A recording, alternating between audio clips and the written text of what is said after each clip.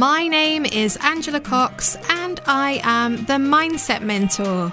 And this is the Mindset Mentor Meets podcast. Now, my aim is to discover and share the secrets of success. You'll hear engaging and uplifting interviews with business leaders at the top of their game, all primed to deliver bucketfuls of value and inspiration. We'll bring practical tips, success strategies, and golden nuggets of motivation to help you unleash your absolute potential. Now, please do like, share, and leave a review if you love this podcast. It really does help others to find us. Thanks for listening, and let's jump in now and meet this week's fabulous guest. Well, it's not every day that you get to chat to an Olympic gold medalist. But yeah, I'm here now with the incredible Greg Searle. Now, Greg has helped me out on so many occasions. Whenever I ask him if he'll come and speak or if he'll review my book, he always says yes. And that means in my book, he is as lovely a person as he is as expert a rower. But these days, he doesn't do rowing. He does lots of work in leadership, does lots of work in coaching, and he's a big inspiration of mine. So I can't wait to have this conversation. Greg, welcome to the podcast. How are you? Angela, thanks very much for having me on here. Yeah, I'm pretty well, thank you. Obviously, 2020 has been a pretty strange year for all of us. But no, I've survived, got through it, had some highs and some lows along the way, and optimistic for the future. I love that. 2021, a new year, isn't it? And let's see what it brings. And the listeners can't see this because we don't put out the visual, but you are wearing a Christmas jumper today because we are recording in December. I love it. It is the build up to Christmas. So I thought I'm going to see Angela today. I'll pop on a Christmas jumper. That looks smart. You know, in this world of virtual meetings, dress codes take on a slightly different feel, don't they? Oh, it's made me smile as soon as you came on. I love it. You feel natural, don't you, when you're in your Christmas jumper or you're in your slippers? Honestly, Greg, I did a photo shoot on Monday, put heels on for the first time, and I can't even walk. So, when we get back to normal living, I don't know how it's going to be. Yeah. Slippers all the way, I say. I'm sure, yeah. Now, I obviously got in touch with you a few weeks ago and asked you if you'd come on the pod. And I don't give away much really about what we're going to chat about, but I do tell you about the first big question. So I know that you've done some thinking around this. And I'd love it if you'd share what I call the pom-poms moment. So this is an opportunity for you to celebrate your own successes and share with us your 3 proudest moments. Yeah, no, it's lovely to have a little chance to reflect and think about what are the proudest moments of my life, actually. And I haven't necessarily picked out particular events. The first one has to be my sports career and my rowing and building up to ultimately winning a gold medal in 1992. You say that like it's something that we do every day. You won a gold medal, and it's quite a long time ago now. You still look so young, it's ridiculous. But I want you to really bring to life, the lead up to that, all of the hard work that went into it, and then what it felt like in that moment when you realised that you'd done it. I can't even imagine what that's like. Yeah, no, it's quite an incredible thing and a lovely thing that I got to do it at the age of 20. I was inspired by my school history teacher, a guy called Mr. Cross, as I call him, Martin Cross as he became. He won a gold medal in 1984, rowing with the young Steve Redgrave. When Steve Redgrave got his first gold medal, it was with my history teacher, and I thought, one day maybe I could be like this guy. Myself and my brother got into the sport of rowing, and by the time I was 19, I got in an 8 with my brother and my history teacher. God! Felt like I was on the way.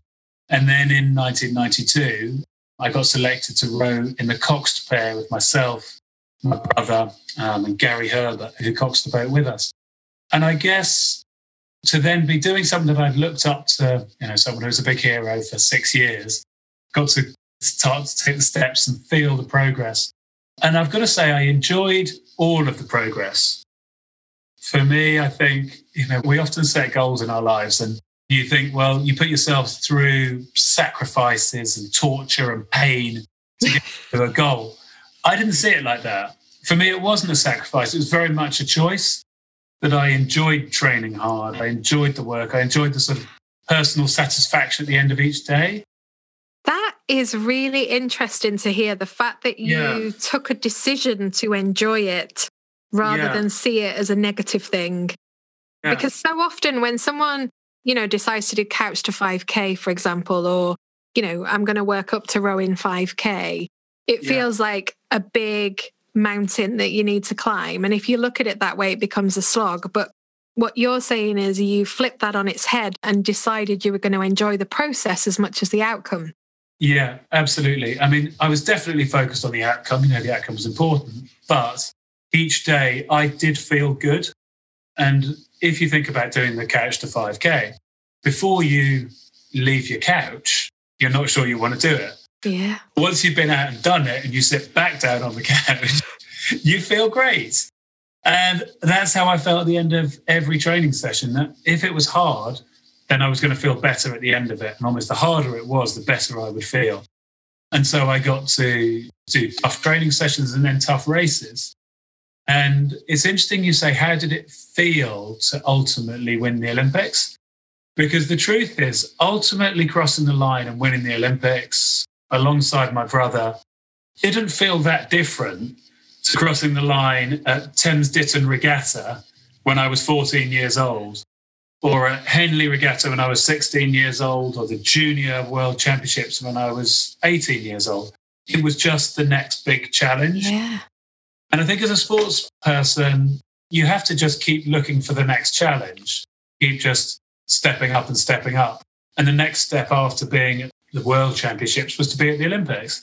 So winning at the Olympics was definitely on the same scale as winning the other races. And it's the same feeling that I might get now. We're moving on towards my second highlight. But if I play cricket in the same team as my son is 17. Now, if he bowls a ball, the batsman whacks it and I stand underneath it and catch it, it's the same feeling as crossing the finish line at the Olympic Games. Oh, wow. Talking about Marlow Cricket Club, probably in the second 11. But that feeling of completion of something, people relying on you and trusting you and you delivering, the feeling of catching a ball for Marlow's second 11 when it feels like it matters is the same crossing the line at the Olympics. It genuinely is. And probably transferable into your work as well, in terms of being that trusted advisor for, clients, for leaders, helping them to find the way. It's a similar parallel, I think. I think it's understanding your motivation.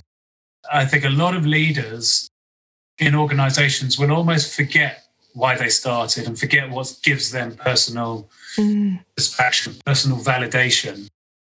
Often I work with leaders who are becoming increasingly more senior. And as they get more senior, they get further and further away from doing the thing they were good at. Yes. Whether that's a selling job, a marketing job, or a caring job. Imagine people work in any sort of the care sector. And you get further and further from delivering great care to people, and you get more and more into dealing with when the care goes wrong, or dealing with difficult colleagues, or organising rotas, or any of those things that are really just unpleasant processes of pain. And I think for leaders to remind themselves of why they did it in the first place and to connect to people who are still out there doing the jobs that they used to do, I think is hugely important and something we forget because other things get in the way. You're totally right. And I mean, I want to know what your next two are, but I really want to dig into this one a little bit more because I've seen you speak now. So I first saw you speak as a guest at something. Then I hired you when I worked in Compass Group and you came and spoke to all of the leaders there. And it was just incredible. And then you graciously came and did it at Mojo, one of my events. So 3 times I've had the pleasure of hearing your story. And I would recommend any corporate out there to book you because it is brilliant. But there is this phrase that you use, which puts goosebumps on my arms when you say it. And there's a story behind it. And that's the one about the if not now. So can you tell us a bit about that? Yeah, so the words are if not now, when? If not you, who? I remember it as we prepared for the Olympic Games in 1992. And this was a once-in-a-lifetime moment. that this was me and my brother with Gary Herbert. We prepared for it for a year. And whilst it was like other races, it was really to just heighten the emotional connection, heighten the belief, and realize now was the culmination of that work and it had come together. And we behaved like gold medalists. Interesting. Yeah, we put in place gold medal behavior. We'd tried to make each day a masterpiece. This was all the sort of language we'd used in the build-up for a long period of time. But we had 6.5 minutes to actually deliver and turn all of that work into something. And that puts a lot of pressure on a sports person, which you don't necessarily get in normal life. In regular life, you can behave like a gold medalist. You can go around and put in place all the right behaviors. And at the end of the year, you will just get what you deserve. You will get what you deserve. Yeah. A sports event, you only get what you deserve if you actually still deliver it when the window is open. And that window is going to be open 9:15 on Sunday, the 2nd of August in 92 on the Lake Banyoles, an hour and a half from Barcelona. So I remember the sports psychologists, the night before, if not now, when, if who. And then as we were rowing along through the race, the Italians had got a good lead on us. They were double Olympic champions. They were also brothers, the Abignali brothers. Everyone expected them to win, and we were about 2 lengths behind. And Gary Herbert was talking to us, and he used the words, if not now, when? I remember him pausing and going, if not now, when? And then talking about something else. Slightly thinking, has he forgotten to say, if not now? But it took us to the moment. It took us to the moment of realising, if not now, when? Let's go and do it. And we had, a minute and a half left of a 6.5 minute race. And we went from being slower than them to being considerably faster than them for the last 90 seconds. And that was enough to take us from 2 lengths behind to a few feet in front and to win the gold medal. Oh, and my goosebumps are here again. I mean, it's just, you can put yourself, I can put myself in the boat with you and just feel, the pressure and the excitement and the exhilaration and the pain. And it's like a whole cocktail of emotions crammed into such a tiny time. So the thing I'm wondering about is, you have that kind of pinnacle and you reach the outcome that you've been working all of those years towards. And it is kind of the pinnacle, isn't there? There isn't any way you go after that other than do another Olympics.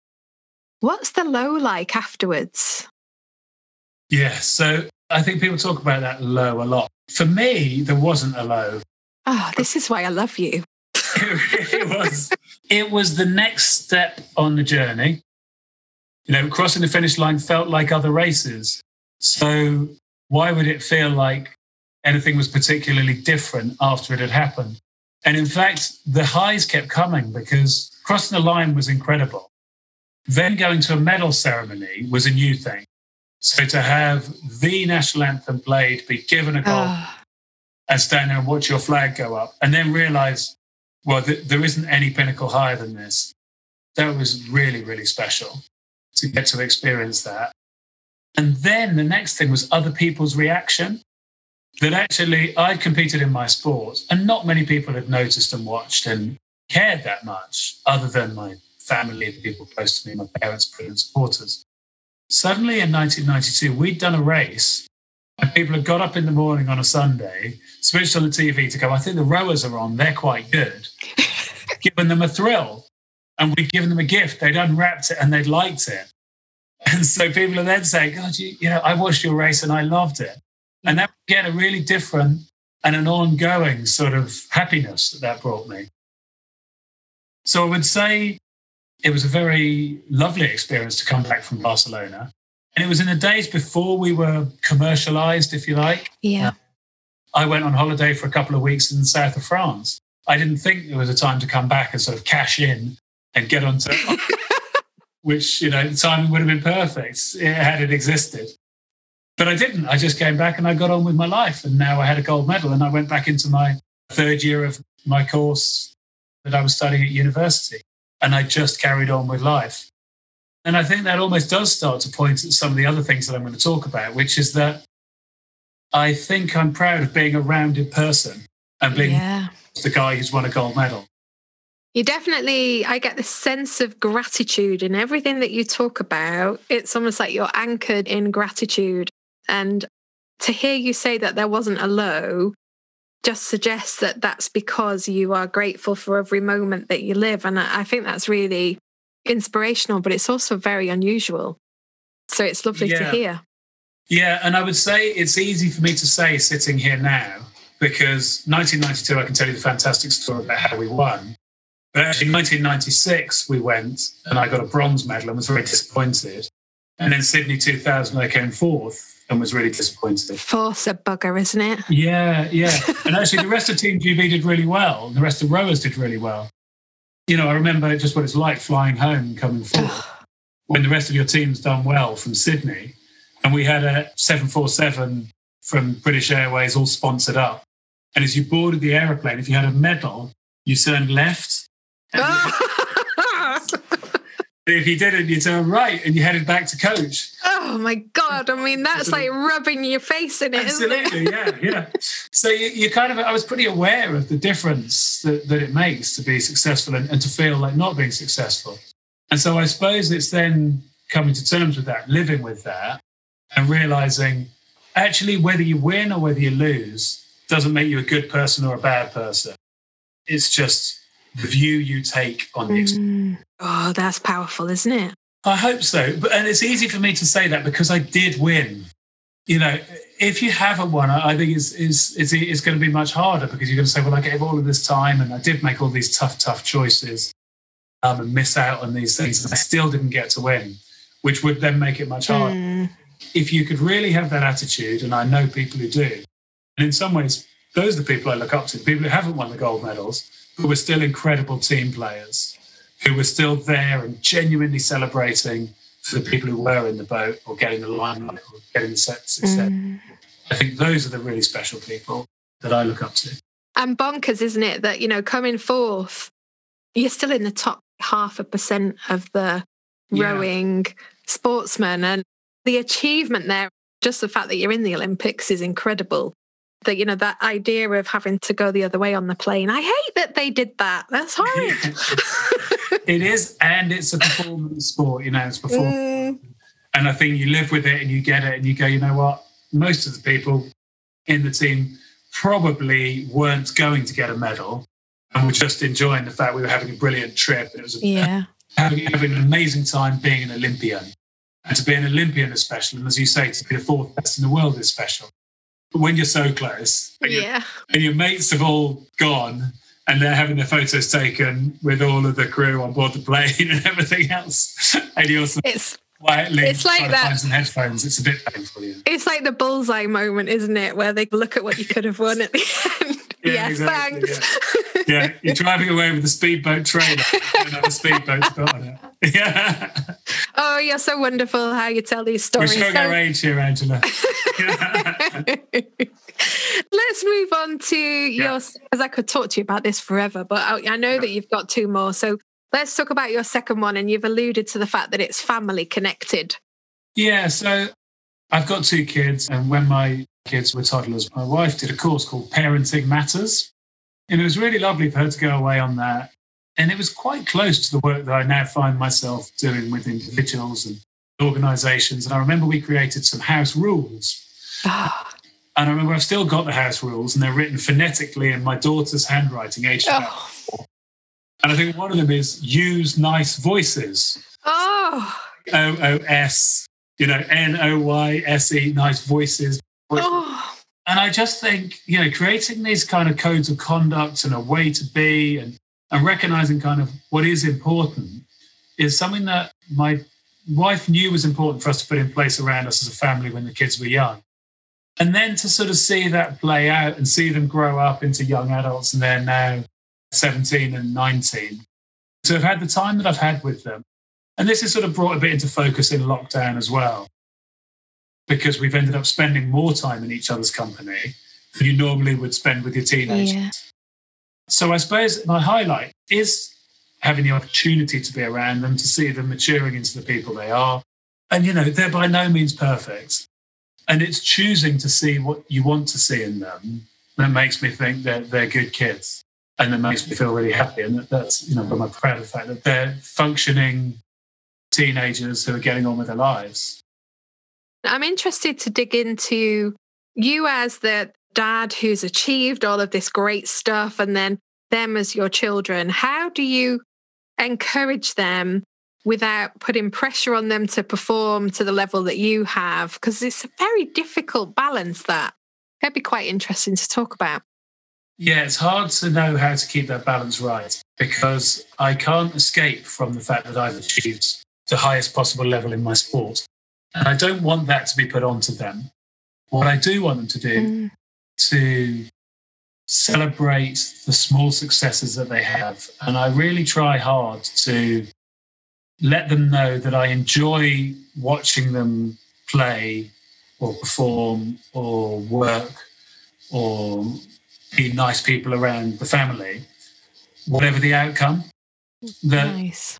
Just the fact that they're good at working is a good thing. It's quite important that you're good at working. Now, whether you get a grade up or a grade down isn't something that I want to get too excited about or too sad about, because I'm trying to realise that, like I say, I know gold medalists who might not be very happy, and I know people who've missed and are very happy. So I want to help my kids to understand that whether they win or they don't win, whether they pass or they fail, shouldn't dictate whether they're going to be happy for the rest of their lives or not. They should be happy with challenging themselves. And like I say, that's really easy to say. I can't help it that I'm happy when I've mentioned my son plays cricket, when he scores runs or he takes wickets. And I can't help being sad when he gets out. And I try to not make that dictate my mood for the day, week that lies ahead. Yeah. It's silly to do that. And I try not to happen, but we can't help being people, and that those things do creep in. So for me now, in terms of things I feel proud of, my daughter started at university. She's at Nottingham. She's in her first year. She's been in a hall of residence for this period of lockdown. Clearly, it's been different. But I'm so happy that she's made some good friends and that she's still enjoying the experience of her first term in university. And yes, there's a lot of things that aren't what they would have been for the kids who did it a year previously, and hopefully next year will be a different experience again. But I'm so proud of the fact she's making the most of what's an imperfect situation. And so young at 17 to go off and do that stuff, because I've got a 17-year-old stepdaughter and they just look so young and so innocent at that age to go off and live on their own. What is she studying? So my daughter is studying American Studies at Nottingham University. My son's in school and doing his A-levels and hoping to go on and do something. I think a gap year seems like quite a good idea. Not because my daughter hasn't enjoyed her first year at university, but to think, no, let's hold this off for another year and see what sort of adventures he can have in a year, which she did as well, actually, before starting at university. But like I say, who knows what they'll really do? It's not necessarily for me what they're going to learn. It's how to be around other people, making friendships in organisations, working hard and being helpful. And to me, those feel the important things that I hope they're gaining. Yeah, I always talk about my kids. It's about the morals, the values and the manners. And if you've got those things, you know, if you're academic, great, but if you're not, great too. It's as you say, it's the how to be. I really like that. I think it's a powerful message. Yeah, it was a little sign that was on a sports field that I saw, and it said something like, your child's ability to score runs, goals, run faster than the other children, you know, has very little to do with you. You is their morals, whether they're good team players, whether they listen to the officials. So please celebrate these things. Yes. Or something like that. And I thought it was just a sort of wonderful idea that, like you say, those are the things that we want to try to recognise and celebrate. And those other things, we can't help it. And I don't think there's anything wrong with parents who do feel proud of their kids when their kids perform, because it's amazing and we should celebrate. But I think we want to celebrate, you know, the way they do it and not just the outcome of what they do. Yeah, I really agree with that. And I think it's a powerful message for people to pick up and think about in their own family circumstances. So that's number 2. I love that one. Let's talk about number 3. Yeah, and so number 3 is a build. And I would say it's, what do I feel most proud of? I think I feel most proud of the mindset that I'm able to carry around with me. And I think that is a mindset which allows me to choose how to see situations. And that when things happen that aren't so positive, just my ability to be happy with what I do have and not disappointed about what I don't have. And my ability to choose to be happy and satisfied while still striving and challenging myself. So I don't know how that really counts as a thing to be proud of, but I'm saying I feel most proud of my mindset. And do you know, it is, I mean, this is obviously what's led you to be as successful in sport as you are, because it's a key component. But what you've just said there is what I see as being one of the biggest struggles for all of the people that come to see me, and indeed myself. This idea of being happy and satisfied with where you are and what you have and who you are, whilst being comfortable to keep moving forward. Because often what happens is you have a success and you're constantly thinking about what's next, what's next, what's next. We see this pattern all of the time in human behavior. And as I said to you earlier, you're anchored in the gratitude, which is the key to this. But it's not easy.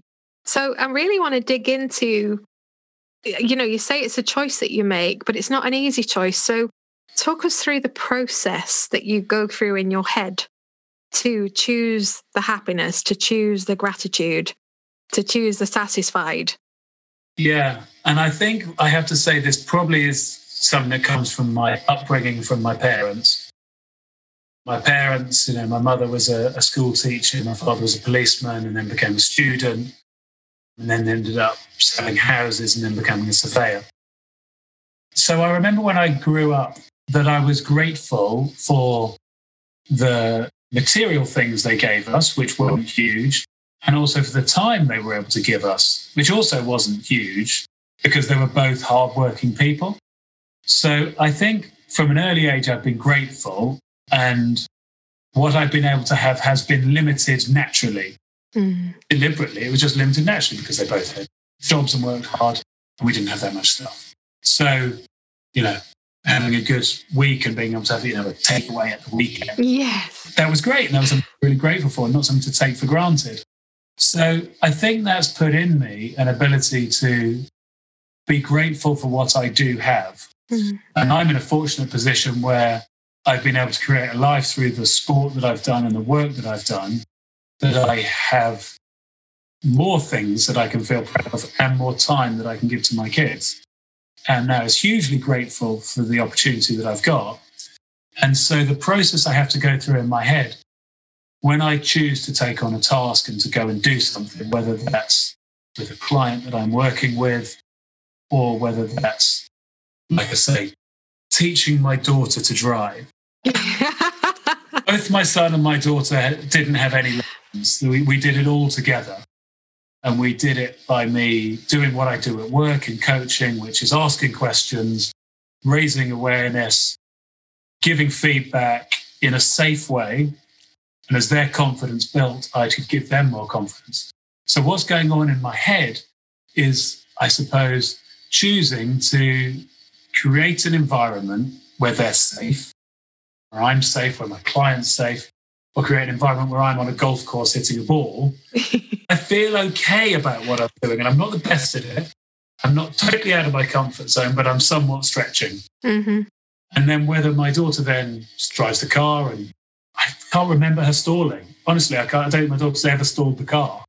She just was able to do it. And then I can hit the ball, and often it doesn't go where I want it to, but it sort of goes somewhere enough that I'm okay with it. So I feel okay with what I can do, even though what I can do isn't perfect. And I'm grateful for having the opportunity to be able to be out there and doing the thing I'm doing. That just builds and builds and builds. And small successes give you more confidence and build on each other. So in my mind, when you say, what am I doing? I'm taking very small stretch goals and usually hitting them because they're so small that they're hittable. That gives me confidence, and then I can move on to the next thing. Yes. It's the point when I can look back like my daughter did and say, well, I've passed my driving test and I'm now ready to go out on the roads.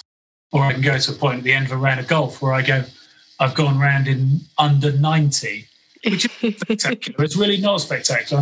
I'm not a great golfer, but I'm an okay golfer. And I'll come home and I'll feel good for the rest of the week that I've been able to do that.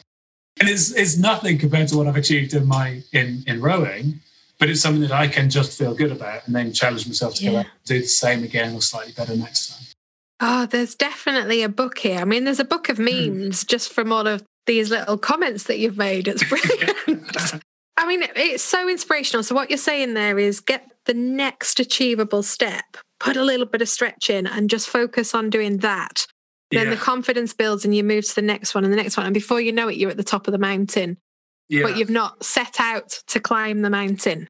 No, I think that's right. And then it's, occasionally you want to stop and admire the view. Yeah. At the time, you're focused on what's just in front of you and making the steps up there towards it. And sometimes you have to make big leaps. There's a big, steep cliff you've got to get up. And I spoke about my daughter's driving test, my son's driving test. So he was a lockdown learner, 30th birthday, and the roads were empty. So we were out and him being a lockdown learner, right through to the day when then there was all the cancellations of tests, and it was impossible to get a test because he ended up taking it in October, November. But I remember he went online to find a cancellation, and not a word of a lie, he got the cancellation at 5:00 on a Tuesday. He had the driving test at 8 a.m. on the Wednesday in a town he'd never been to. And we had to get in the car, and we had to go and spend 4 hours that evening finding the test centre, driving out of the test centre, finding all the roads around. He might be asked to do 3-point turns on. And do each of those things. Did that together.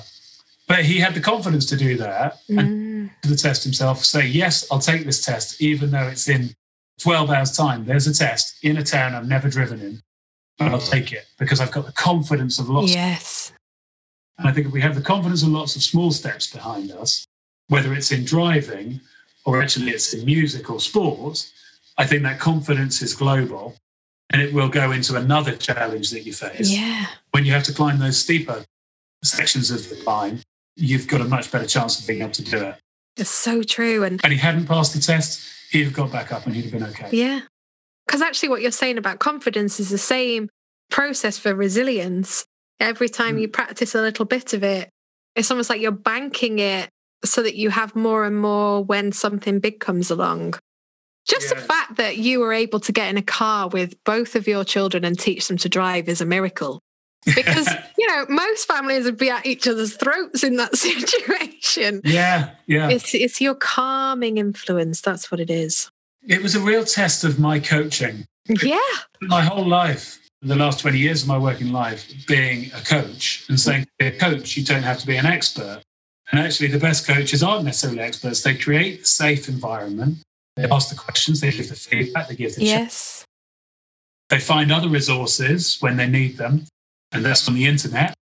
That you can find the other resources to find out what is in a driving test and what are the routes and what are the difficult things you have to do, and watching it together and then going out and doing it. And like I say, it was a test of what I believe coaching is, a massive opportunity to actually do something with my kids that I hope they'll remember for the rest of their lives. And they weren't just learning to drive, they were learning to learn. Oh. And I think that is it. Like I say, you go to university. Will my daughter's American studies really be useful in what she does in her later? It might be, but she's learning to learn. She's learning to make friends. She's learning to be a part of society who's useful. And I think that's everything. Learning to learn. That is a meme, definitely. Yeah. So tell us a little bit about what you're doing now, because I'm guessing you're not getting up at 5:00 in the morning and rowing. No.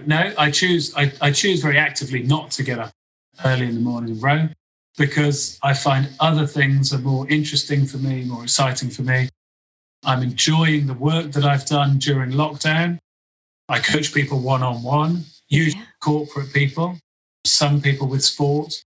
I work with teams as a team coach. Again, usually with organisations. And I've also shared my story with larger audiences, often on Zoom. It used to be in a room together. And that's been able to be really effective. And it really changes things. But actually, you can speak to a lot of people, engage with a lot of people in a very manageable way, working in this virtual world. So again, I think it's a case of having to be adaptable and change and say, well, this is the way we do things now, and how can I do my best in this new environment? It's not what it used to be, but how do we find out how to make the most of it? And it's got to be a choice, I guess. Choose to find the best way to work in the environment we've got. Putting into that, it's not easy for a lot of people. I know that I'm set up and I'm fortunate with the situation that I've got, my health throughout this time. I have got a good family around me, got outdoor space and those sorts of things that Yes. people don't have. So it's been easier for me to make the choices that I've made. And I wouldn't say that other people are not able to do this. I think it's really important to recognise that. No, I completely agree with you. And again, that's just you coming back to the gratitude again. So you're doing it all the way through the podcast. It is actually who you are, which is wonderful. So. Now, I've got a big challenge for you now, and I know you love a challenge. So we are going to play the 5-second game rule. Okay. And you're going to have 5 seconds to give me 3 answers to a question. Okay. Is it going to be 3 questions? It's going to be 1 question, 3 answers, 5 seconds. Okay. So not much thinking time. Really not much, okay. So let's go with this one. So in the 5-second game rule, can you give me, outside of rowing, your 3 favourite Olympic moments? Okay, I think I can do that, yeah. Go, 5 seconds. It would be Daley Thompson winning and whistling to the national anthem. It would be my friend Cam Nicol being there to celebrate when he hadn't been in the boat. And it would be meeting Kate Middleton at a handball game and thinking, wow, isn't that amazing? She's wearing the same uniform as us. She's in it with us. She's one of the team with us. And that was fantastic. Oh, wow, that must have been amazing. It was in London 2012. It was just fantastic that they were there supporting the events and they weren't, dressed up in their finest. They weren't royal. The rest of us. And again, for us in 2012, to have, the royal family and many, many others wearing our kit. Yes. The athletes, you don't have that. And it was fantastic to have that. That's incredible. And it shows her humility in that as well. Yeah, absolutely. I knew I liked her. Yeah, no, she was brilliant. She was brilliant. And like I say, very down to earth and ready to chat to the athletes and understand what we were going through. And feeling, she came across as privileged to be meeting us. Yes. Which is a pretty special thing when you're meeting a member of the royal family who's going to be in the headlines and in the front lines for her entire life. It was very, very cool. Yeah, in that moment, you are the special one. Yeah. Absolutely. And my final question, can't believe we're at the end already because I really could talk to you all day. There's so much to ask. But I've got the killer question and I have a hunch about what you're going to say for this, but let's see. I'm really excited to hear what you believe is the absolute secret to success.